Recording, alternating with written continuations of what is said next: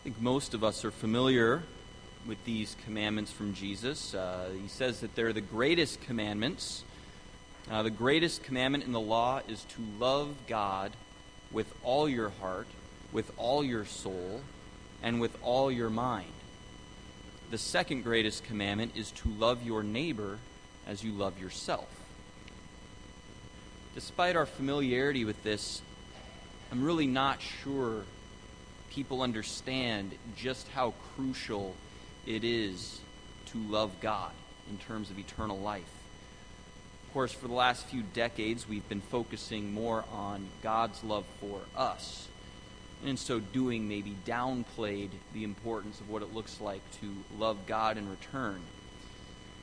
So here's a difficult truth that we must face. We cannot enter into the joy of eternal life without love for God and love for our neighbor. And here's why that is. I've used this analogy before, so some of you might remember this, but the analogy is classical music.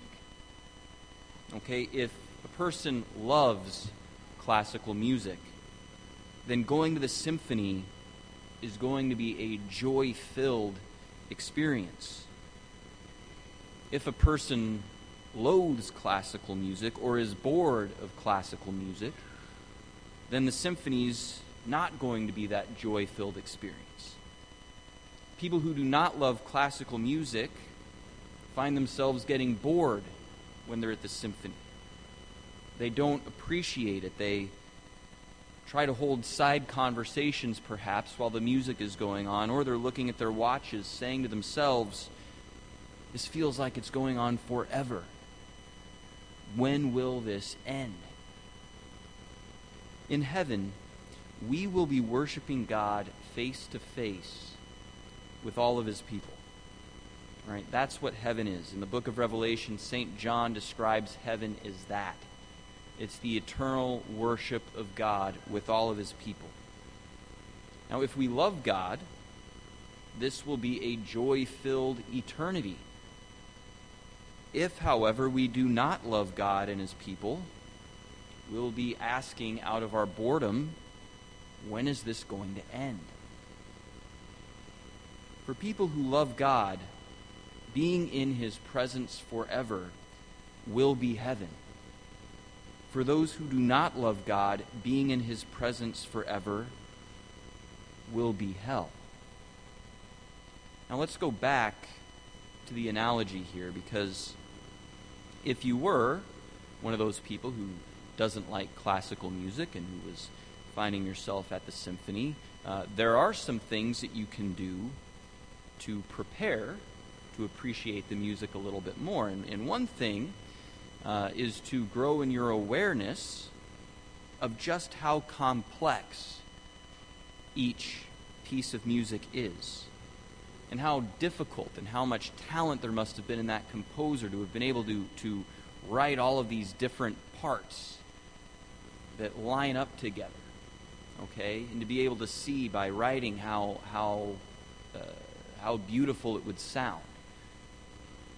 Okay, you can understand the complexity of 40 or 50 or perhaps even more musicians all doing their little part to make the piece beautiful, and that if any one of those parts is off, even by a little bit, it can throw off the entire thing.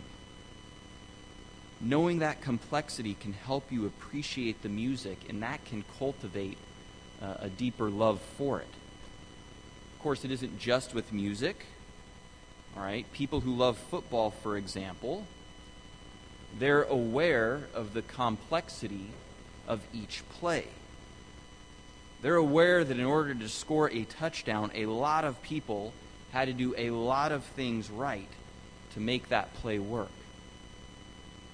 People who don't love football are often unaware of this complexity and have little appreciation for it. They say, well, what's the big deal? That guy threw it to the other guy and he caught it. No big deal at all. But again, people who understand the complexity know that a lot of little things had to go right to make it look so easy.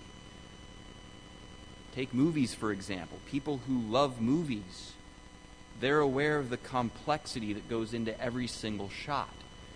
The lighting, the speed of the film, the layout of each shot, the way the camera moves, all of those things. Those little details all come together and mean something. Well, we can cultivate a similar love for God by familiarizing ourselves with the complexity and the detail of the story that He has been orchestrating throughout history. Okay, I found that people who get bored with God, they often have little understanding of the complexity and the drama that's been unfolding since the beginning of time about the relationship between God and His people. And I'm drawing a little bit on my own experience here because there, of course, was a time where I was very bored with God. And for me, the stories in the Bible, they seemed like a bunch of disconnected fables, okay? Each story may have had a nice moral or a good point to it.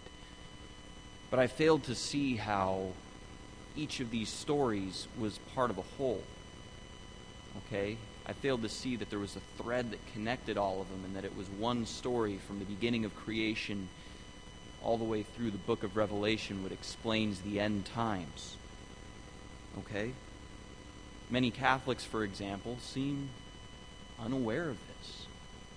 In their boredom, they're kind of unaware of the complexity of this story. Many Catholics are unaware, for example, of how the Mass sort of summarizes everything that God has done. It doesn't just draw its meaning from Jesus and the cross. It draws its meaning from stories in the Old Testament. Okay? The Exodus story, for example, of Moses leading his people out of slavery. All right? This Mass, this prayer, is a summary of those events. It ties them all together in a very beautiful way. And again, when we start to notice that and see that complexity, it can enkindle some love within us. Of course, this is one reason, and I talked about this a couple weeks ago. Some of our ignorance is understandable. And I'll readily acknowledge that priests haven't always explained these things well. But I'll also say that it's the year 2017, and the internet being a thing that we all have, we have much less of an excuse to remain ignorant about these things. Okay, if people in other parts of the world, poorer places, if people in other times in history, they would only dream about having access to the knowledge that we have. Okay? We should be more vibrant. We should be more faithful and zealous for our faith than anyone in history because of all of the resources that we have. And sometimes, unfortunately, we don't make use of them. All right, the faith formation activities that we do here, okay, they're for one reason: to help cultivate a deeper love for God. Okay? And while those are optional, you don't need to do those, I think we need to do something. Because we kind of act like we have a long-distance relationship with God. Okay, we've all seen long-distance relationships, perhaps in our own lives, perhaps with people that we know. And they don't work very often.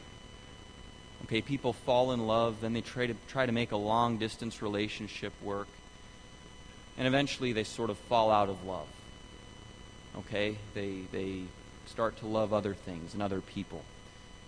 It's just very difficult to cultivate that, and it's the same thing with God. Okay, we can't treat God like it's a long-distance relationship where we check in only occasionally. We can't expect to continue to cultivate that love for Him. Again, we need to spend that time with Him in prayer and get to know Him and continue to deepen our knowledge of Him over time. Of course, all of the same can be said of the other part of the command, which is to love our neighbor as we love ourselves.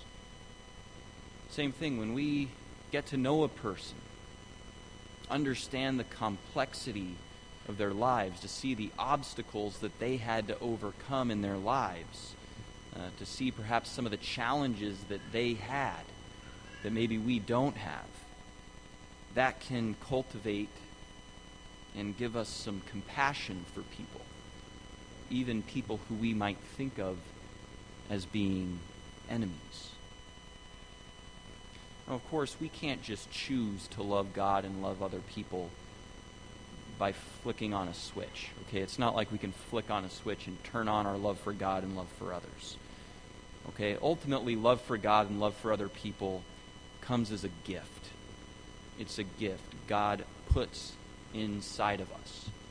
And we can ask for that gift, certainly, but it's ultimately God who's going to choose to give that to us. So we can't force God to do that. But we can choose to spend time with Him. We can choose to learn about what He reveals about Himself. And that can give a context for Him to give us that gift.